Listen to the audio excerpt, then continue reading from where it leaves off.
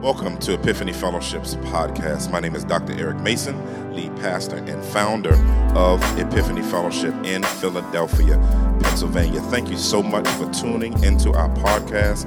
Our desire is to see people everywhere show off the glory of Christ in every area of life. God bless you as you listen, and consider subscribing so that you can tune in every week to check out new messages. God bless you and take care.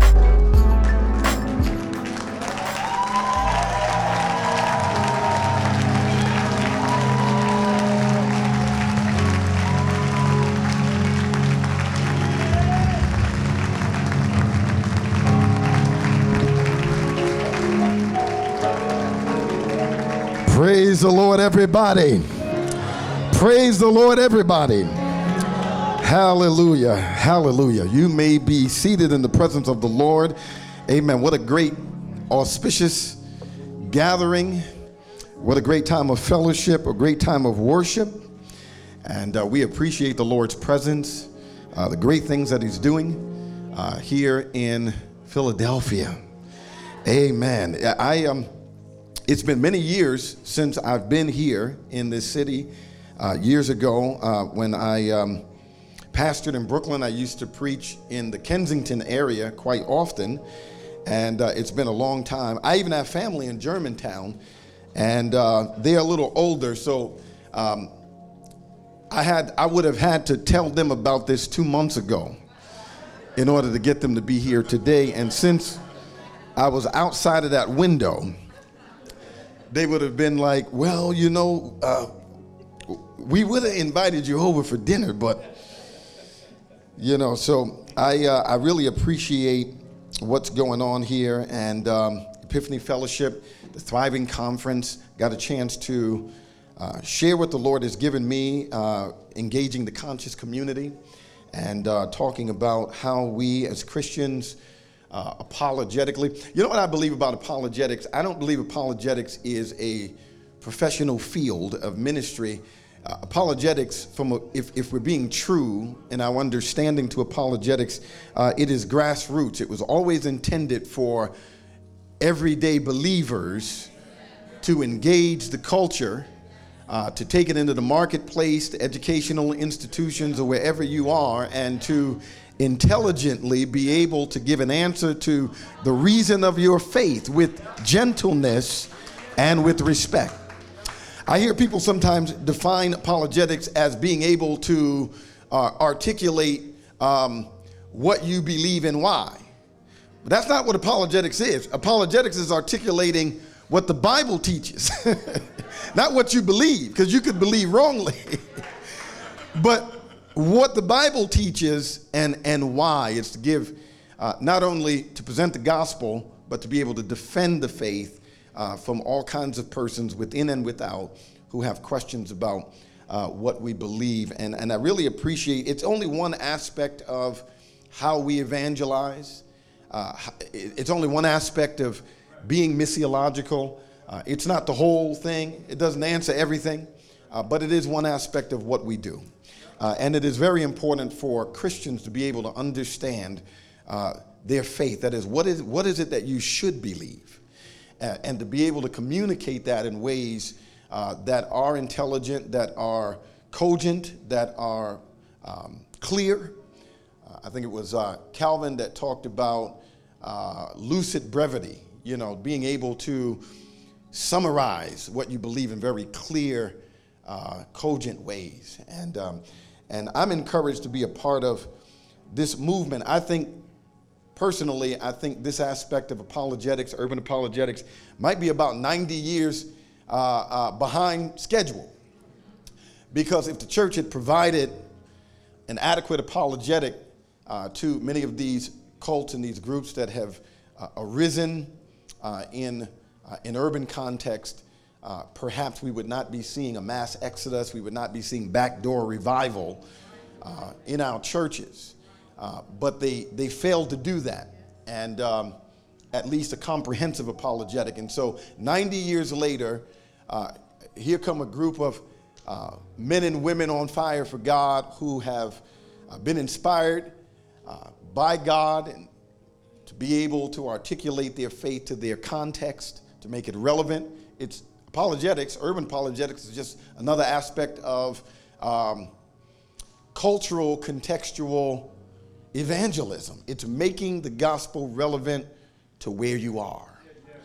It doesn't change the meaning of the gospel, it just makes it relevant, and it addresses the issues and the core concerns that are there. And so I am thankful to be part of what is happening around the country and even globally, the people who are being inspired by that. I am grateful again to be a partner of Dr. Mason. Why don't you give your pastor a great hand clap? And thank God for his leadership, his ministry. And our dear sister Mason, God bless you so much. Thank you for your service. And all of you, saints and friends, we greet you in the wonderful name of Jesus. My good brother Roshane traveled with me from Atlanta. God bless you, dear brother, for coming.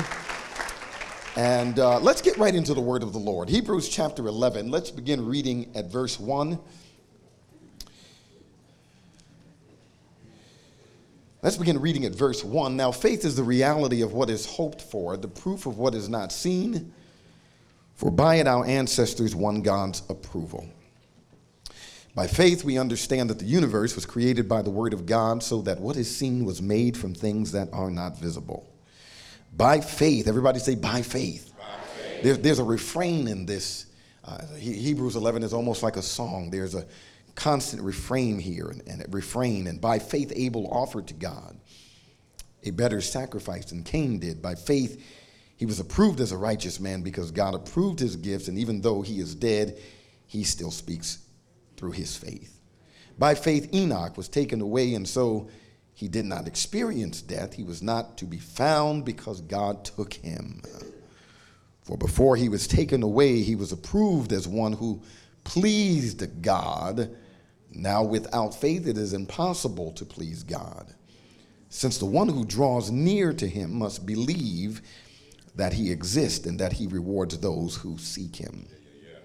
Say it again. By faith. Noah, after he was warned about what was not yet seen and motivated by godly fear, built an ark to deliver his family. Say it again. By faith. He condemned the world and became an heir of the righteousness that comes by faith. Verse 8, by faith, Abraham, when he was called, obeyed and set out for a place that he was going to receive as an inheritance. Verse 11, by faith, even Sarah herself, when she was unable to have children, received power to conceive offspring, even though she was past the age, since she considered that the one who had promised was faithful. Therefore, from one man, in fact, from one as good as dead, came offspring, as numerous as the stars of the sky and as innumerable as the grains of sand along the seashore. Lord, bless the preaching of the word of the Lord today. God, help us to receive the word with gladness and with joy, with readiness of mind, and not just hear the word, but to be doers as well. We pray, Lord God, that you would make ready the soil of our hearts, that it would become good ground for the seed of the word to go in, and that it would produce fruit well-pleasing to you, and that we would walk worthy of the Lord unto all pleasing, being fruitful in every good work, increasing in the knowledge of God. And let all of the saints of God say amen. You may be seated in the presence of the Lord. I want to talk for a few minutes from this topic, authentic faith in a counterfeit culture. Authentic faith in a counterfeit culture. Many of you may know this and some may not, but the Secret Service, their primary responsibility is not to protect the president. Although in more recent times, that's what they are known for. But the primary responsibility of the Secret Service, as it was instituted and initiated roughly about 50 or 60 years ago, was to stem the rising tide of counterfeit bills. Counterfeitism. That's the main focus of the Secret Service. How they do that is not by becoming an expert in counterfeit bills. They are able to counteract the growing tide of counterfeitism by becoming an expert in what is authentic. Because that which is authentic has earmarks that the counterfeit does not. And when you know the earmarks of what's authentic, you immediately notice that the counterfeit is missing those earmarks. So you don't have to be an expert in all of these different religious faiths and so forth and so on, because those faiths don't contain the earmarks of the authentic gospel. Hebrews chapter 11 is concerned with the believer's understanding of faith. There's a whole lot of teaching out there about what faith is. There's faith in your faith. There is faith. There is the God kind of faith. You got to have the God kind of faith. The God kind of faith, according to certain word faith kind of teachers, is the kind of faith that expresses itself by speaking words, and then your words have creative power. And then they'll say, if you got God kind of faith, you can call those things that be not as though they were. Only Romans 4:17 says that God calls those things that be not as though they are. And so then, when we speak the word of God, we have to understand that our words are not causative like God's words are. God's words cause things to be. Our words merely influence things. So when the Bible says that life and death is in the power of the tongue, it doesn't mean that it causes life and death. It means that it influences. So then, obviously, the God kind of faith is not the biblical faith that the Bible is speaking of. Biblical faith is authentic because it does something. Biblical faith is not abstract. And in the Western world, we are very abstract thinkers, meaning that we utilize words quite often that require definition. If I say culture and you're not familiar with that, I've got to define culture for you.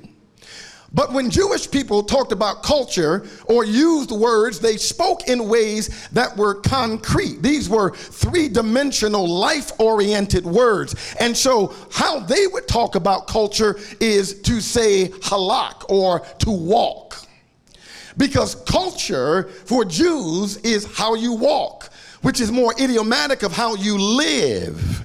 And since Yahweh, when he called the Israelites out into the wilderness and settled them after the Exodus, he said, walk after me. He said, walk in my ways. In other words, I want to teach you how to live. I want to give you a new culture that's not like the people and the nations around you. And so the idea of walking is something that you can see. It's something that you can touch. It's something that you can notice, as opposed to defining it in a very abstract way.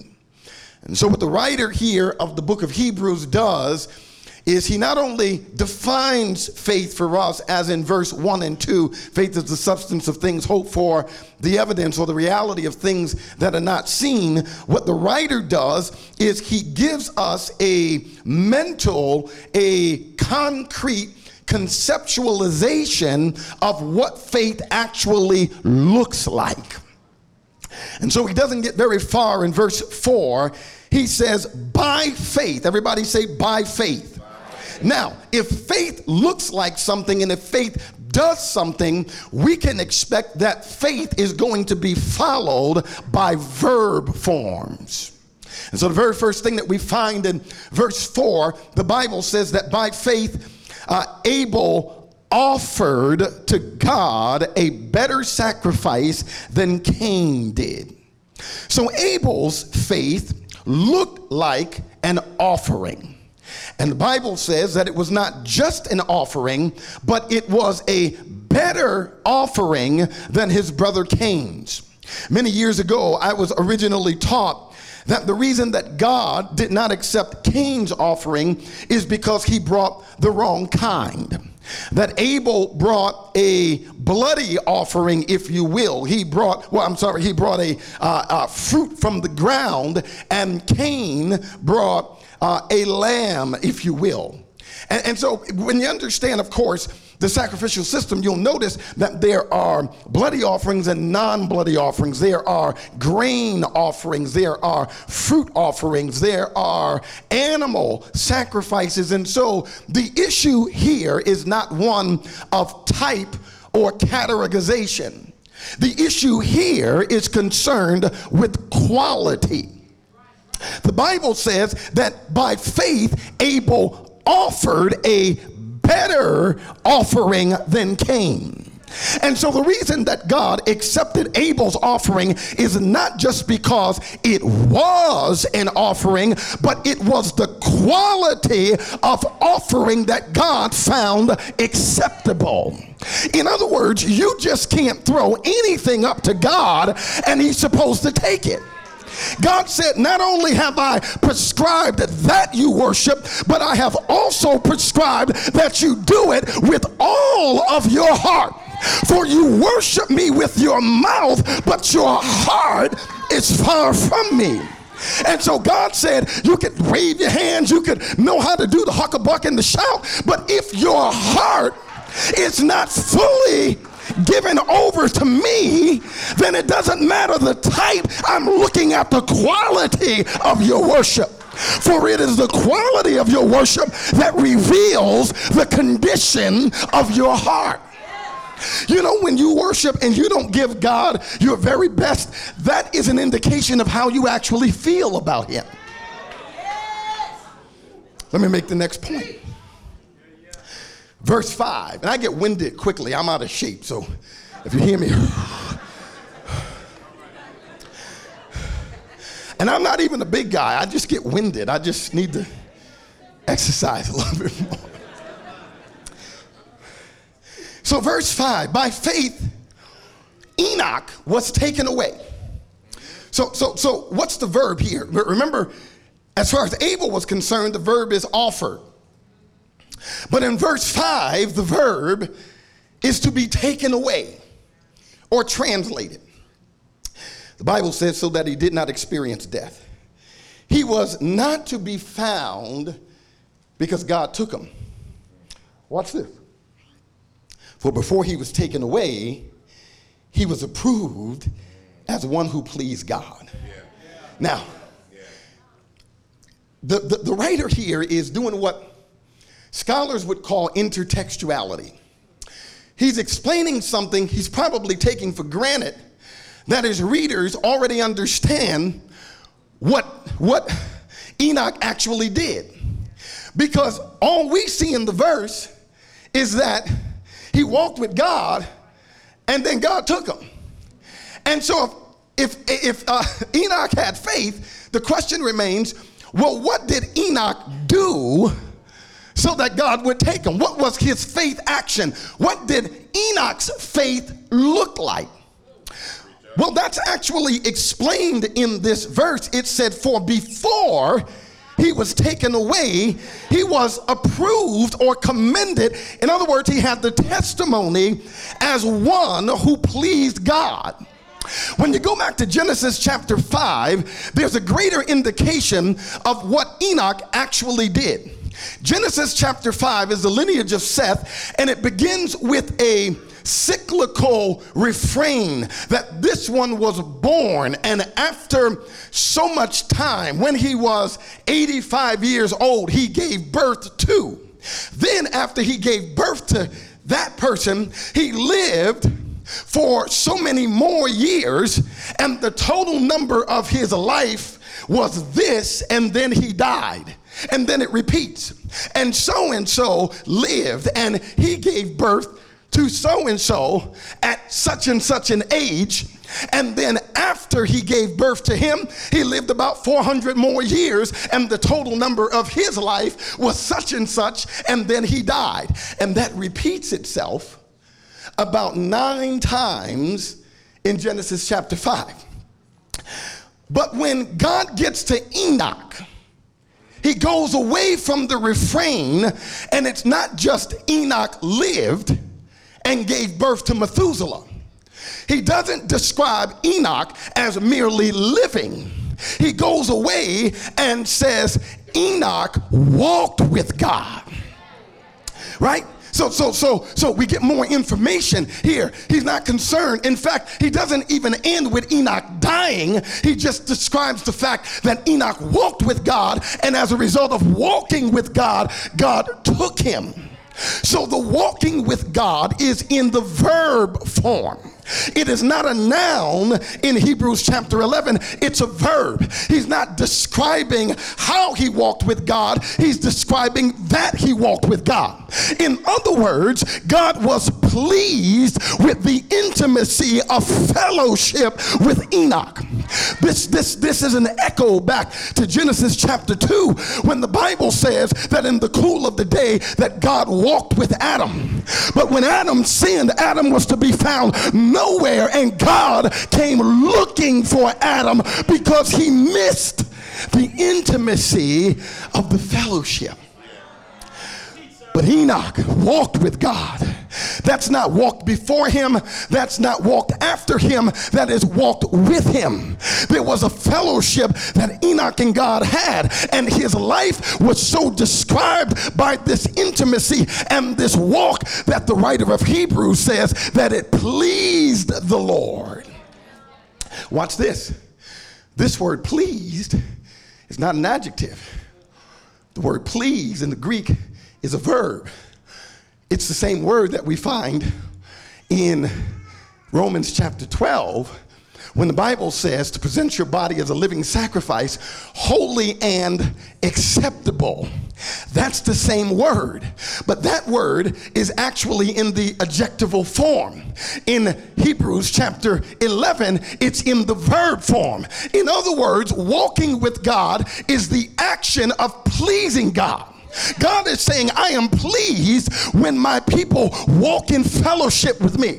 God is so concerned about fellowship that he went looking for it when Adam was no longer in place.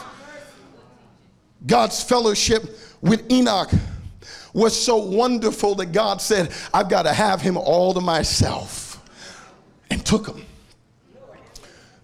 And so when everybody else's life is merely described as having lived, having given children, and then dying after living a little bit longer, God breaks the song and does an entirely new verse with Enoch and said Enoch did not die. What he didn't just live, but Enoch, when he lived during his life, he walked with me. This is what faith looks like, believers, is that we are not just born to live, but we are born that we might walk with God. We are born that we might fellowship with him. We are born that we might worship him. We are born that we might praise him. We are born that we might celebrate his glory. We are born for his fellowship. And God says, I'm actually pleased with that. And so verse 7, by faith, remember, faith looks like something, right? So what did Noah do by faith? After he was warned about what he had not seen, verse 7, he was motivated by godly fear, and the Bible says he built an ark. But the Bible doesn't just say he built an ark. It tells us why. The text says, so that his family might be delivered. and so we talk about Noah all the time, and you know, Noah was building the ark for 100 years, 120 years, and all this stuff. But the writer of Hebrews is saying that Noah was not just building an ark. He was building an ark so that his family might be delivered. Now you're the one now you're the one talking about you've got faith. You're the one talking about I'm a believer. You're the one spreading your confession of faith around. But my question to you is, what is your faith building? And how is your faith leaving a legacy for your children, your family? Come on, somebody. How is your faith building something that is profitable or beneficial for those that you are related to? Let me bring you here. Remember Lot? Remember Lot? Peter said Lot was a righteous man. That was God's thinking about Lot, that he was a righteous man. But the Bible also says that when Abraham gave Lot the choicest part of the land, that he continued to move in the direction of the better part of the land. He had no intention on making his address 666 Sodom Boulevard. He didn't intend to end up there. But the Bible says he pitched his tent toward Sodom. In other words, every time he took his tent up and moved, he kept going further and further in that direction until one day he ends up there, living there. Now, Peter also says that Lot's soul was vexed because of what he saw and heard. But he didn't move from Sodom. He stayed there.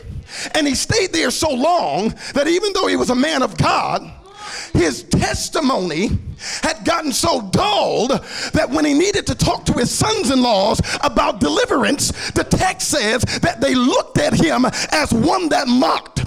In other words, oh, you're trying to be saved now. Oh, you're trying to get holy. You're trying to be holy now. Trying to be holier than thou. You're trying to be sanctified. And it's not that he wasn't sanctified, but because he hadn't lived that way. When he needed to tell them about deliverance, they could not receive it from him because he had not built anything to save his family from. You see? All right. So let's look at Abraham by verse 8. By faith, Abraham, when he was called, obeyed. That's what Abraham's faith did. Abraham's faith obeyed when he was called. In other words, Abraham didn't receive specific instruction. His instruction was leave. Now, I know in our tribe, when you get a good job, you can't explain that to the rest of the family. You working for the power company 15 years and you trying to tell me that you just up and left? That was a good job. So, well, that's essentially what the text is telling us, that God said, walk. And I'm sure Abraham, like me and you, is like, God, where? And God said, just keep walking. I'll tell you when to stop. So every now and again, he stopped, pitched his tent, and stay there for a little bit. God said, all right, keep walking. Takes his tent up, walks again, sets it down, stays there for a little bit. God said, all right, take it up, keep walking. Yes, sir. Where am I going? He said, I'm keep walking. In other words, faith does not need specifics in order to be obedient. Faith walks by instruction, not by understanding. In fact, understanding follows faith. It is not a prerequisite for it. I don't believe, I don't understand. Your problem is a faith issue, not an intellectual issue. Come on. Right? So he obeyed, kept on walking, not having instructions. And you know what I love about the writer of Hebrews is that Sarah is a part of Abraham's story. And so the very next verse says, and even Sarah, because Abraham was not walking alone. He had a wife. Some folks, your spouse keeps you from walking with God the way you need to walk with God. And Jesus said, Jesus, sweet Jesus, Mary's baby, Lamb of God, take away the sins of the world, said, unless you hate your mother and your brothers, your sisters, your wife, your husbands, for my sake. The idiomatic expression in Hebrew doesn't literally mean to hate, it means to love less. In other words, unless you make me the chiefest priority of your love and your loyalty, you cannot be my disciple. So Abraham is walking with God, but he's not leaving his wife behind because his wife is walking with him as they walk with God together. Hang with me now. Hang with me now. It's going to get good. Verse 11. But in the course of their walking, she was unable to have children. And in Oriental cultures, Eastern cultures, it was deemed a curse, if you will, to be barren. They felt like something was wrong with you. God was against you.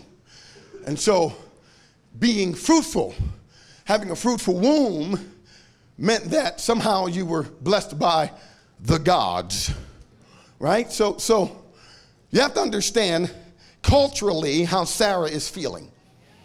But you also have to understand biologically that Sarah was 90 years old. Scrambled, fried, boiled, sunny side, don't matter. Those eggs were dead. Come on, let's just be real. Eddie Murphy, let's just be real. Let's be real. Upper room. They weren't working. Now, I want to help you. Although Abraham was old, he had potency about him.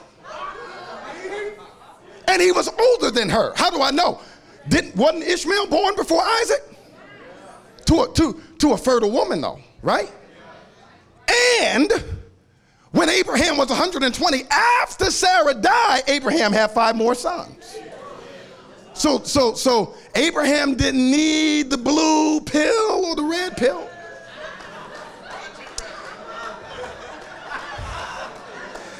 He didn't have to go to the gas station.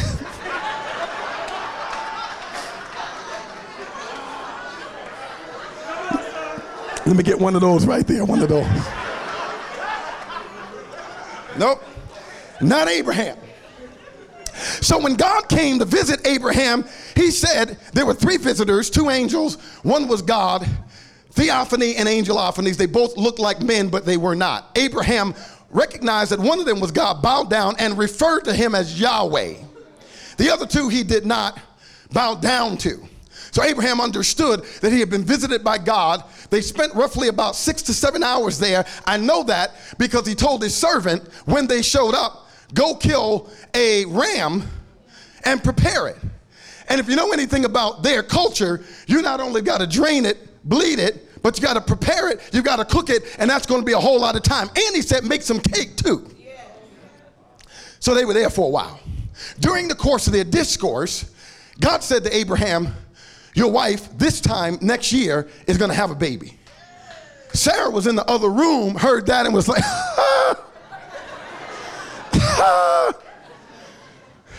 Now, don't come down on Sister Sarah too hard, because her laugh was not a laugh of unbelief, but of disbelief. It's the kind of, is this even possible?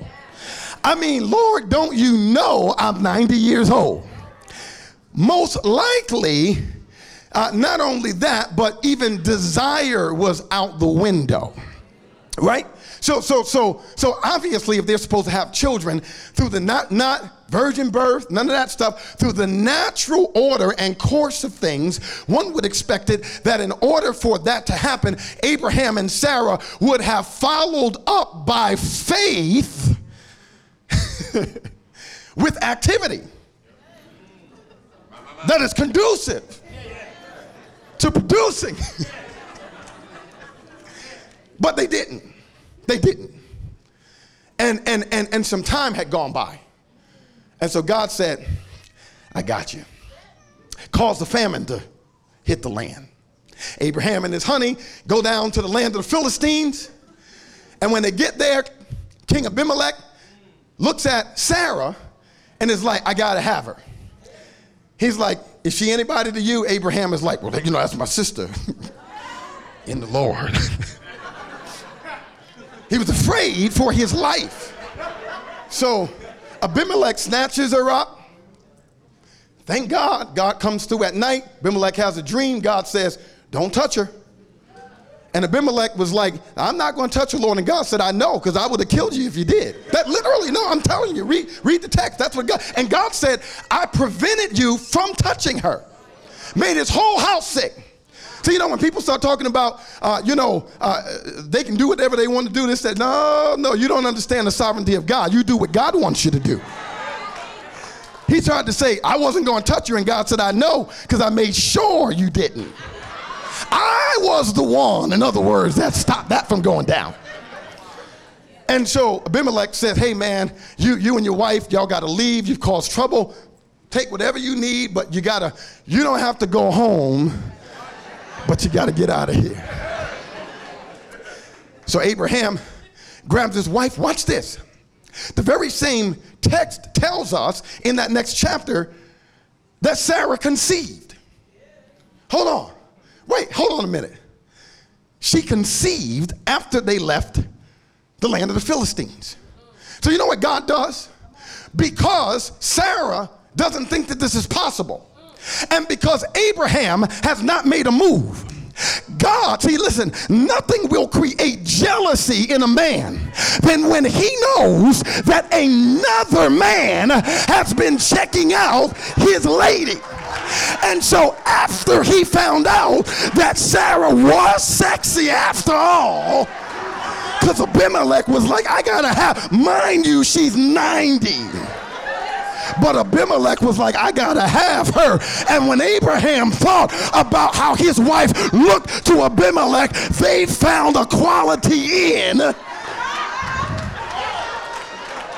Motel 6, Motel 12, Marriott, but they had that child. It conceived because, watch now, God created the circumstances to manipulate because they weren't moving fast enough. Hang on now. I gotta wrap up. See, when you don't do what God wants you to do, he'll get you to do it. Acts 1:8. Acts 1:8, and you shall receive power.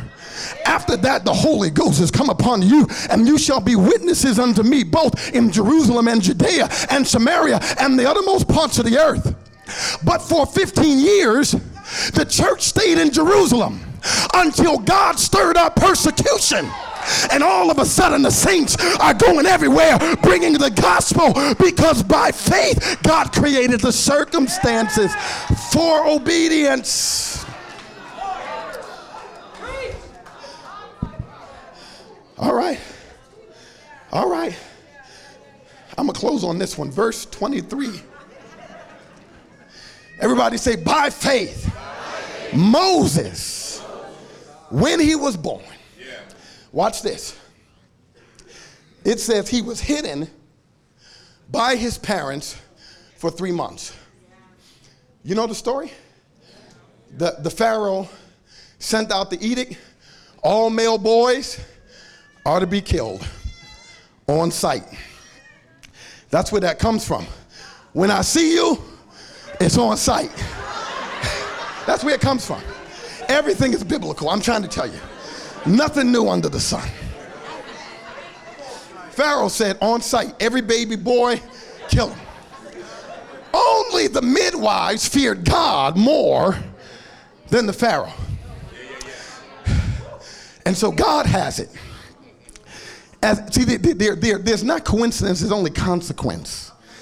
As God would have it, when Moses is born, they put him in a basket and float him up the Nile, right?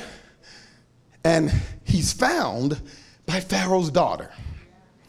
Just so happened to be that one of Pharaoh's daughter's servants, that she took the baby and said, okay, I've got administrative responsibilities, so I can't personally care for the child, but I will provide care. Would you take the baby and nurse the baby for me? By consequence of God, the servant of Pharaoh's daughter was Moses' own mother. See how God set stuff up? So Moses ends up getting raised in Pharaoh's house by his own mom. and they kept it a secret, right? Now, let's go back to how Moses survived. The text says they put him in a box, a basket. Moses now is, if we accept that he is the author of the Torah or the Pentateuch, the first 5 books of Scripture, Moses would have been the one recounting this narrative himself. And so Moses describes the basket that they put him in the Hebrew as being a tiva. Everybody say tiva, right? And so consequently, when Moses wrote about the story, the narrative of Noah, he describes Noah's boat as a tiva. Now, there were other words that he could have used. The one that would have been most acceptable to use would have been oinia, because that means boat or ship. And Moses should have used oinia, but instead he calls Noah's ark the same thing that he calls his basket. And so there's a reason why the Holy Spirit inspires Moses to call his basket a tiva and Noah's ark a tiva as well. Because the difference between a tiva and an oinia is that both of them could float. But an oinia was steered by oars. In other words, the direction that it went was determined by people rowing and making it go here or there. But a tiva had no oars. In other words, it was God's sovereignty that was guiding the boat. Not man's will, but God's sovereignty. That's why John said in chapter 3 that Jesus said the wind blows wherever it wants to, and you hear the sound thereof, but you can't tell where it goes and where it cometh. So is everyone born of the Spirit. John chapter 1, not by the will of man, but by the will of God. A tiva could only be steered by God. Otherwise, it was left floating by chance. But God was the navigator of the ark and the basket. So it didn't matter whether there were 1,000,000 crocodiles in the Nile. As long as God was the captain of that ship, not one crocodile in creation would have touched Moses, because it was not by chance or happenstance. Moses didn't survive the Nile. He was preserved, guided by the intelligence of God. In other words, his course was already determined by God. By faith. So when you talk about you have faith, it has to look like something. It is not just a confessional statement. The Greek word pisteo means faith, but it just doesn't mean a mental assent to faith. Pisteo, the normal form of faith in the New Testament, is a verb, so it means an action. But the Greek was written by Hebrews. And so when you're reading Greek, the meaning is not always lexical, because the Hebrews communicated their cultural conception through Greek language. Let me help you with this. Greek is, how can I put it? The Greek New Testament is like Hebrew in Greek dress. Right? So watch this. When the New Testament uses the word pisteo, the Hebrew uses the Hebrew word emunah. Remember, it's not abstract, it's concrete. So remember when Moses and the Israelites were fighting the Midianites, and old man Moses would raise his arms, and they would win. But then when his arms grew tired, they would lose. After so many of those kinds of dynamics going on, Aaron and Hur decided, hey, you get on this side, I'll get on that side. We'll just hold old man Moses' arms up, since he can't do it on his own. And as long as his arms were up, they won. Only did you know that the Hebrew word for hold up in the text is the word emunah, which is how the Old Testament translates the word faith. Because that is what faith is. It is something that holds up another thing. So when you say you have faith, God's looking for the structural and the supporting evidence that proves that you have it. In other words, what are you holding up? What are you supporting through your actions that demonstrate that you actually have what you say you have? So faith looks like something. When Jesus saw the men bringing their friend who was paralyzed, they couldn't get in the door, it was packed out. They went upstairs, no way in. They made an entrance, a hole in the ceiling, and dropped him down. And Jesus, the text says, when he saw their faith, what we've got to do, and stand with me because I'm done, we've got to move beyond confessional faith. I'm glad that you believe right. But that kind of believing, orthodoxy, has to translate into right practice, which is known as orthopraxy. In other words, the right actions follow the right believing. And what God is looking for is a people who have authentic faith in the midst of a culture that's counterfeit. And the difference is in what we do. It's in how we live. James said, show me your faith by your works, because faith without works is dead. But I'm going to leave an opportunity today for those of you who desire special prayer, because without faith it's impossible to please God. Let me say this, and I want to be very clear about it. Believing right is not all that there is to it. There's a faith that is informed by believing right, that informs what we do, right? How we think. It's not enough to just say, I've got all the correct doctrines. Because there were a lot of people. Matthew chapter 23, Jesus said, the Pharisees, they sit in the seat of Moses. They've got smika. In other words, they've got ordination. He says, do what they tell you to do. Jesus actually said it, so listen to them. He said, but don't do what they do. So a lot of their actions are hypocritical. Their teaching is right, but their actions were hypocritical. So God's looking for people who will marry faith believing with faith actions. Our faith doesn't determine what God does. Our faith is not for, our faith is in.